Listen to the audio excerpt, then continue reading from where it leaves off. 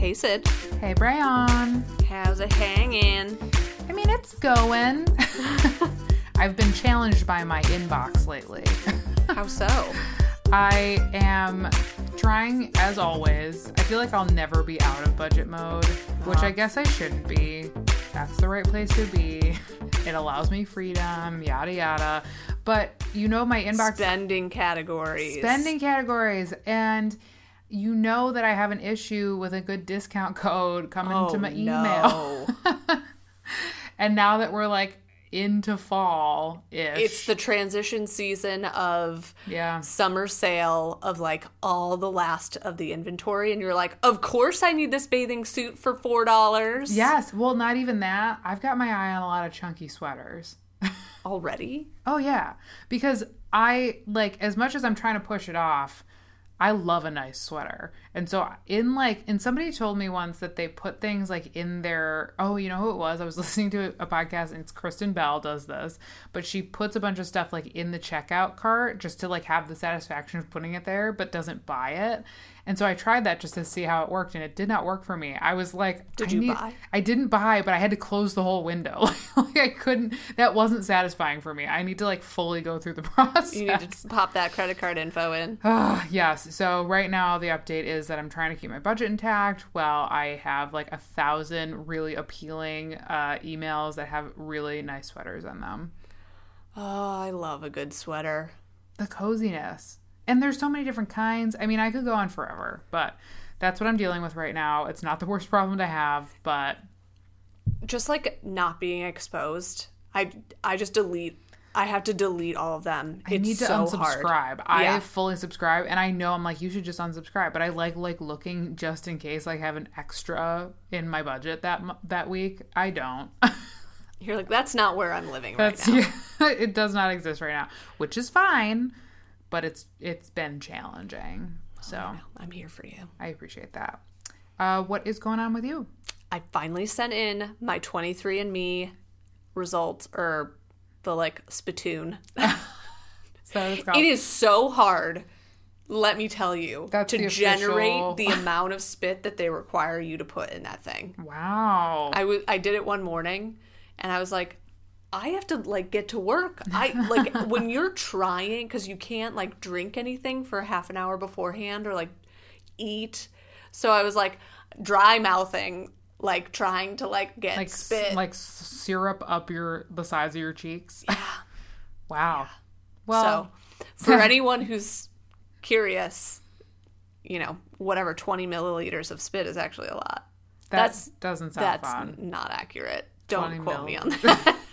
I'm like, I don't know what that even looks like. Somebody challenged me on how many centimeters are in a foot the other day, aka my sister, and I got it right. So, but I know nothing about milliliters, cups.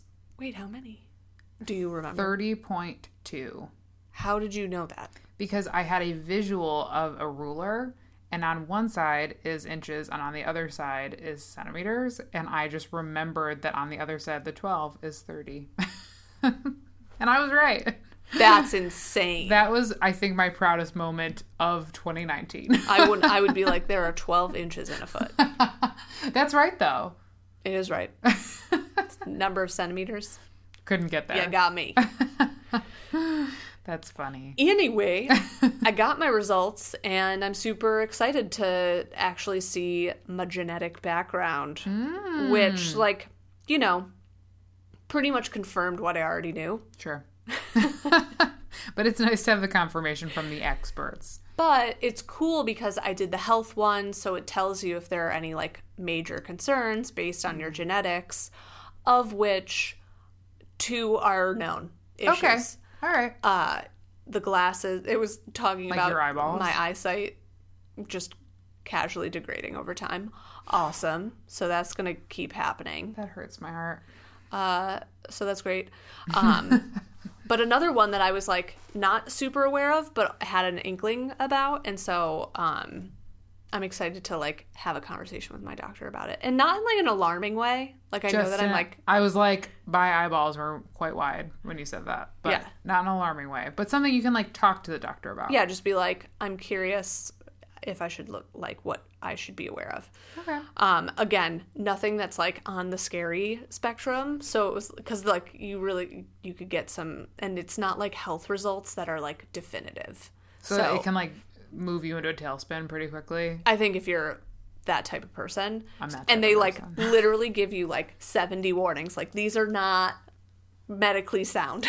Like, See, I would conversation respond and with be your like, doctor. listen, Sally, then don't put them here if you don't want me to freak out about them.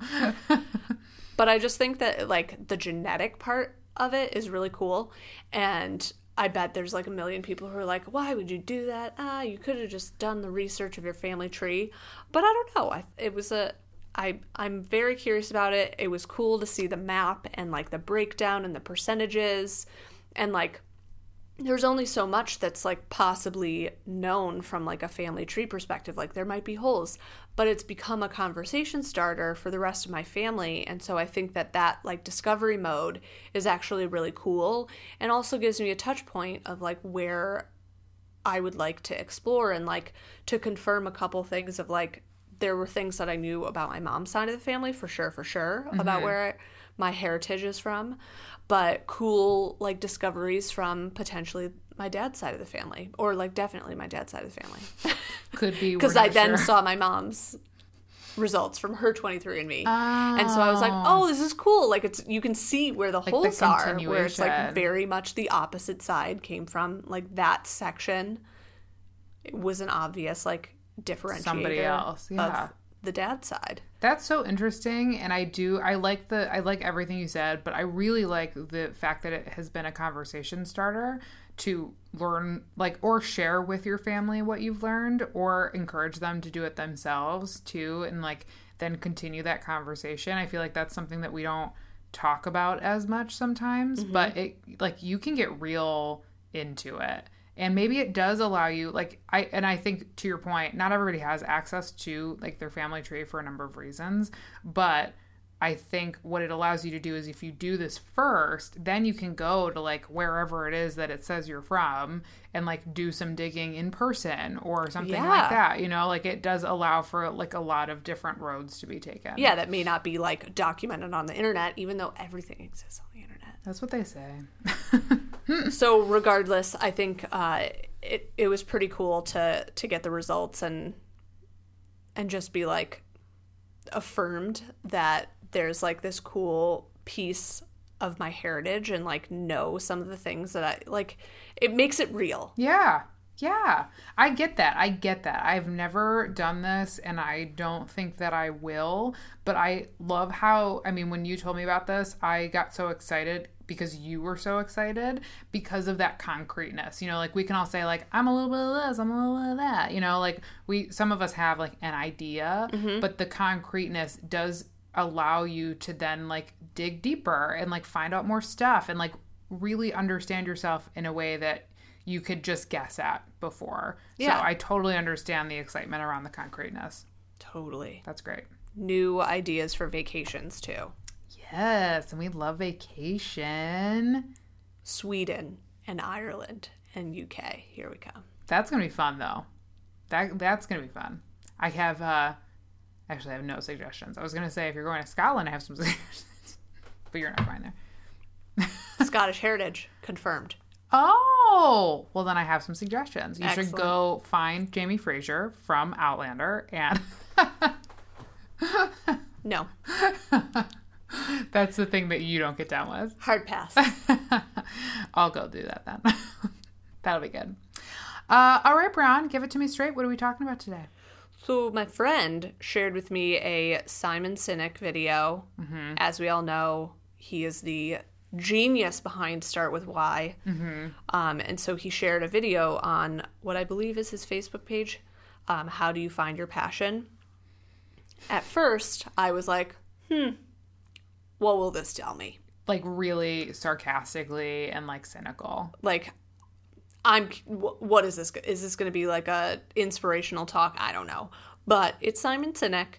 So, of course, he flips the idea on its head and talks about how passion isn't something that you find. It's something you experience. Mind blown. And so we want to dig into how we perceive passion and the impact that that has on our world. And we're going to do it in one episode. It literally shook us to our core. Blows our minds. So let's get into it, Braun. We have a new insight. It is that passion is an output. And when I first heard this, I was like, I don't know what you mean. That's what I thought too. I'm so glad that you said that, because I'm like, am I just not getting it? Like, I don't understand that phrasing. And I was like, okay. So there's this perception that we must be driven by the work that we do, or be passionate to be inspired, and vice versa, and all of those things, which I think to me just feels exhausting. For sure. But the alternative that he explains is to do what you believe in, and what you will experience from that is passion. And it blew my mind.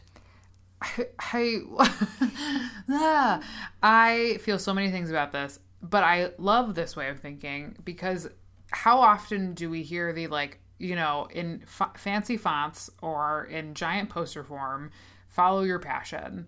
And I'm always like, how the heck do people know what their passion is? Because you're like, I know I really like ice cream, or I really like cheese, but like, what do you mean? Like, what does that lead me to in what world? But there's no like roadmap, like, at all to figure out what that is. And I think we feel broken if we don't have a passion. I mean, like, how many times have I fully faked when someone's like, what's your passion? I'm like, I love helping people. And sure, I like helping people a lot, but like, would I say it's a passion of mine? Like, I couldn't even define what that really meant. And we're just not people that know what that inherently is. So backing up from it, from the way that he explained it, from the experience standpoint, like, it makes it so much more doable, and it makes it so much more like swallowable, which I feel like is what I mean to say digestible. Swallowable. I've said that so many times in like the company that like shouldn't hear me mess up words, and I always am like, that wasn't right. It's fine. It's okay. But I also think that this leads back to the values conversation that we've had before, right? Asking what your values are leads to what you believe in, leads to passion. And I like, when we started like putting this episode together, I was kind of like, that now feels so much more concrete, because those other things are things I'm much more confident about than passion. Yeah. Right? Well, what I loved in the video, which we'll share in our show notes, queenspeaking.com/86, he talked about the difference between like someone who works late hours and like has to be away from the family, or traveling for work, or like doing a bunch of things, but they feel passionate. Yeah. And they feel excited about the work that they're doing, versus someone who does all those same things but feels burnt out. Right. Which is crazy. And knowing that, like, oh, the thing that I'm doing, I have no interest in. And not to say that, like, the thing that you do for work necessarily has to be, like, something you believe in to make you feel passion. But also, like, you should feel, I think there's, like, there's pushback on this. Well, but, like, even listening to, like, what you just said, like, you don't need to, like, thinking about work, you don't need to believe in it to be, and I'm like, but you do want to believe in the work that you do. I feel like the goal is to believe in it. Like, believe that you're working. I mean, this is what they always say, the all-powerful they always say, that, like, there are ways to be motivated, and one of them is, like, fully believing in what you're doing, that then, like, puts out just better work. Even if it's, like, you know, different work than you might have thought you'd be doing. It's just better. It's better as far as like what you're producing, but it's also feeling better. And I agree with you, like, there's a lot of like push-pull here that people can definitely push back on us for, but I really, like, I believe, and I know that we're not all fortunate enough to have this, but if we tie the work that we do back to the people we serve in our work, or who benefits from the work that we do, and if our the people around us are helping us understand that better, then maybe we can believe in it when we didn't before, too. And then that might create the passion. And there's also the idea of, like, I'm good at my job and I do my job, and that's fine. But you spend your free time on the things that you believe in, which results in the feeling of passion. Right. And so it's like... passion projects. If you will. So I think there is, like, a variety of different levels at which you can look at this, but, like, I think just the concept of it was really interesting because I think there is, like, this idea of it's about finding your vision versus having a vision. Ooh. And so in the video, again, it's literally like 2 minutes and 30 seconds. Very short, yeah. But blew our brains. Yeah. To, like, so many different levels of awesome discovery and things that we're sitting here talking and we're like, I still don't even know what this means for me because I've been thinking about it wrong this whole time. Well, I feel like it requires, like, a fair amount of journaling. Like, watching it, like, hearing it, journaling about it, then going back over the journal and being like, what does that mean? Yeah. So he talks about how we're not all visionaries. Mm-hmm. Thank goodness. Mm-hmm. Mm-hmm. And there's actually a small percentage of people who are. But for whatever reason, what we see in the world, like you being like, follow your passion as, like, the signpost that we're all walking towards. Yeah. But realizing that, like, not all of us have to be this, like, spectacular leader or, like, discover this thing that no one's ever discovered before. And to that point, I was like, oh, finally. Yeah. Seriously. I was like, okay, it's okay to be a follower? Is that what he's saying? Yeah. So it's like removing a sense of pressure, which I think leads to burnout in so many ways, where we're, like, pushing toward this, like, I need to figure out this vision. Like, what is my vision? What is this great thing that I have to do to serve the world? And, like, his response was that it's okay to adopt someone else's vision and make it your own. And in that sense, we all see ourselves in service of something else that ultimately is fueling our passion.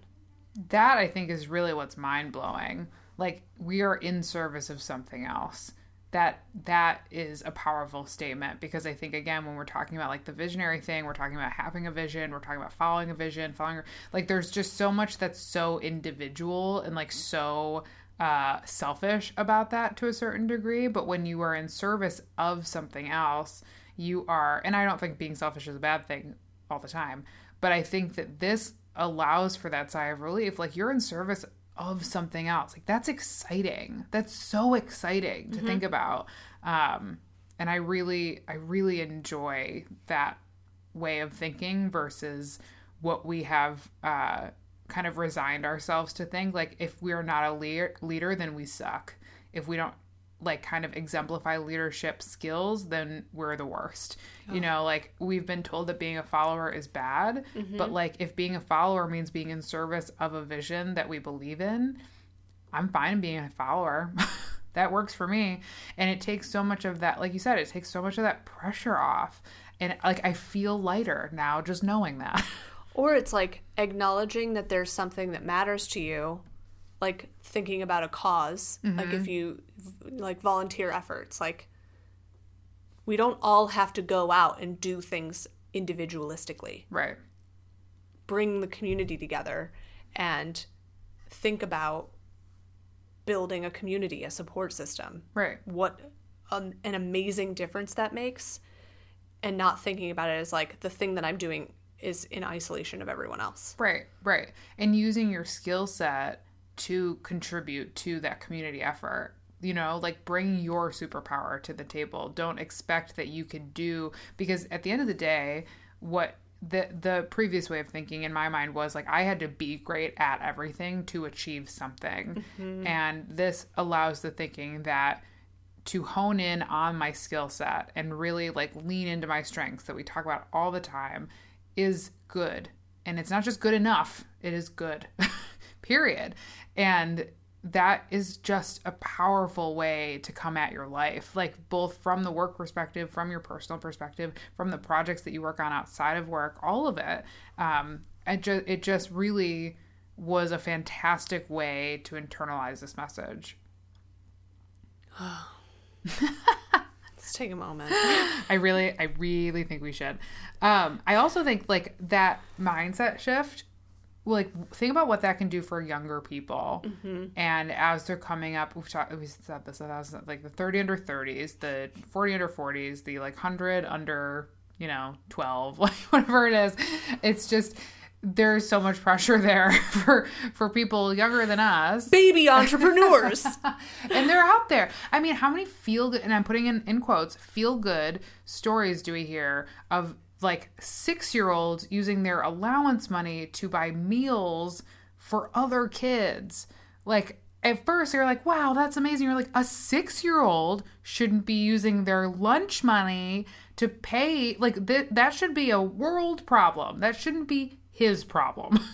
And like it's really scary how like quickly that can like divulge, which I've gotten off track. But what I mean is like the mindset shift for younger people to not just think like leadership and individuality to that degree is the only way to make a name for yourself or get ahead or whatever it is, but to be in service of something and to see a vision that you believe in and find a way to either tweak it and make it your own or follow its path. But also for older people that might have either been like out of the workforce for whatever reason or have found themselves like in a place where like their skill set doesn't seem as necessary for whatever reason. I think this shift in mindset also helps that population say like, okay, what do I believe in? And then what is a vision that I assign myself to? And how can I be in service of that?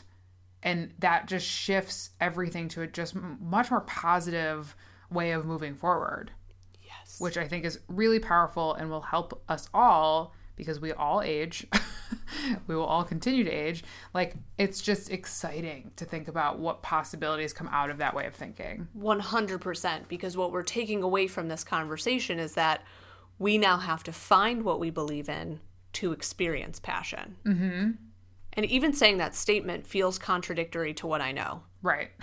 And have experienced up to my 31 years in life. But also feels quite freeing. Yeah. And so instead of the pressure to come up with this like grandiose idea on my own, it's more about a collective seeking of information and endless discovery.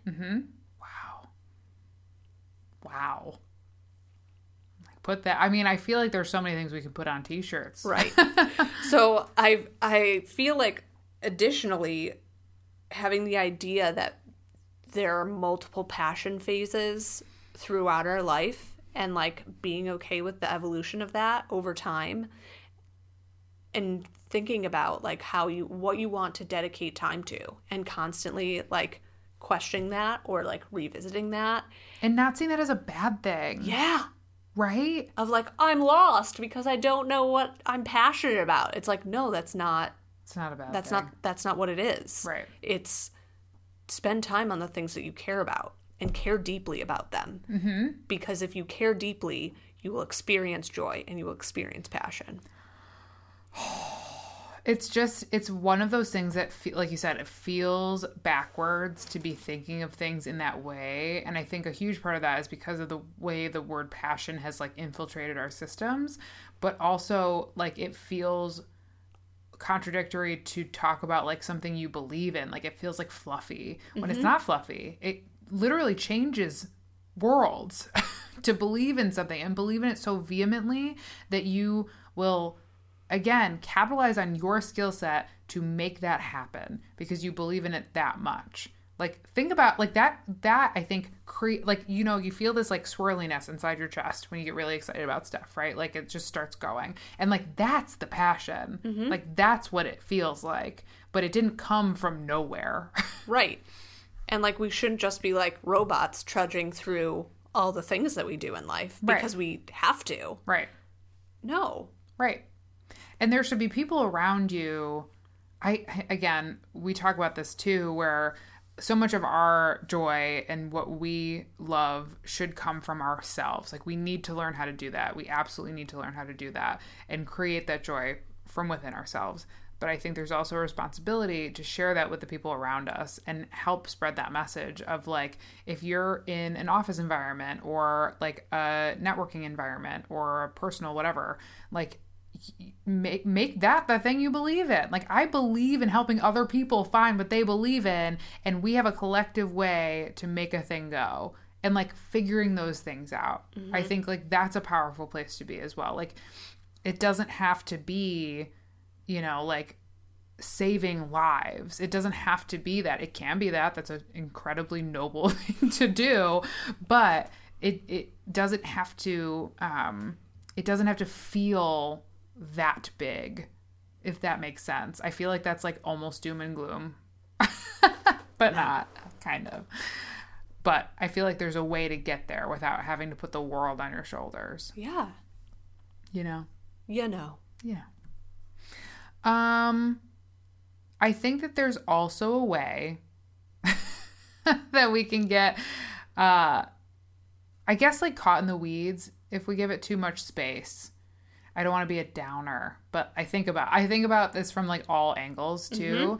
And I think if we don't, I think that's why going back to the values conversation is an important piece of how like we find what we believe in, right? Yes. So if we're just like, I believe in so many things, I'm like, well, sure you do. There's a lot of good things out there, but really coming down to like, what do I like and what brings me joy as like a form of just like its base thing. And I think about what I like. I like my friends. I like my family. I like connection. I like coffee. I like cheese, you know, like finding those things and then using those to figure out your value system and then using that to figure out what you believe in. Like it can grow from even just the what I like conversation, because we all have to start somewhere, right? Yes. And that's where you begin, is the starting point of excitement, thinking about what excites you and like finding more of that. Yeah. And knowing that it doesn't have to be complicated. I feel like that's also a thing that I took away, is like, it doesn't have to be complicated. Right. And like, you don't have to be the vision. You don't have to save the world. But you can help someone. Right. That's not the worst thing in the world. You can do something to fit in that mold. It doesn't have to be you, though. But if it is you, great. Bless you. Well, and I think, like, you know, leadership and visionaries and, like, I don't know about you. I'm sure you, because we're friends. But I feel like we have this mentality and have had this mentality where, like, if you're not the leader or if you haven't come up with the thing, then you're, like, essentially useless. And that has just been always the way that I've thought. Like, you look at what people define as leaders and you're like, I want to be a leader. Like, that sounds like a good place to be. But just because I feel like you're not a visionary doesn't mean you're not a leader. And just because you're a follower doesn't mean you suck. You know, like it's this narrative that we've put around these words on their place in our hierarchy and how we treat people that identify as a follower or a leader or a visionary or, like, I don't know, just like some guy over there. Like, there's a place that we put them in our consciousness that then allows us to make a assumption, decision, whatever about them. And we either are like, I want to be that or I don't want to be that. But taking those things away allows us to, like, take the pressure off. And like you said, it doesn't have to be the biggest thing in the world. It can just be a thing. And that's okay. So I feel like I love this message because I love the idea of starting with something we believe in and taking almost passion out of it. Yes. Like, let's just take it out. I love that, and I want to hear from everyone else on this. Yeah, because I think that this is a big thing. Hit us up at queen_speaking on Instagram. We're ready. Yeah, I want to have this be an ongoing conversation. Yeah, because it's my brain just keeps spinning on it. Yeah. Because it's just like an endless discovery. Yeah. We're over passion. We're into believing in things. Shall we break? Let's break.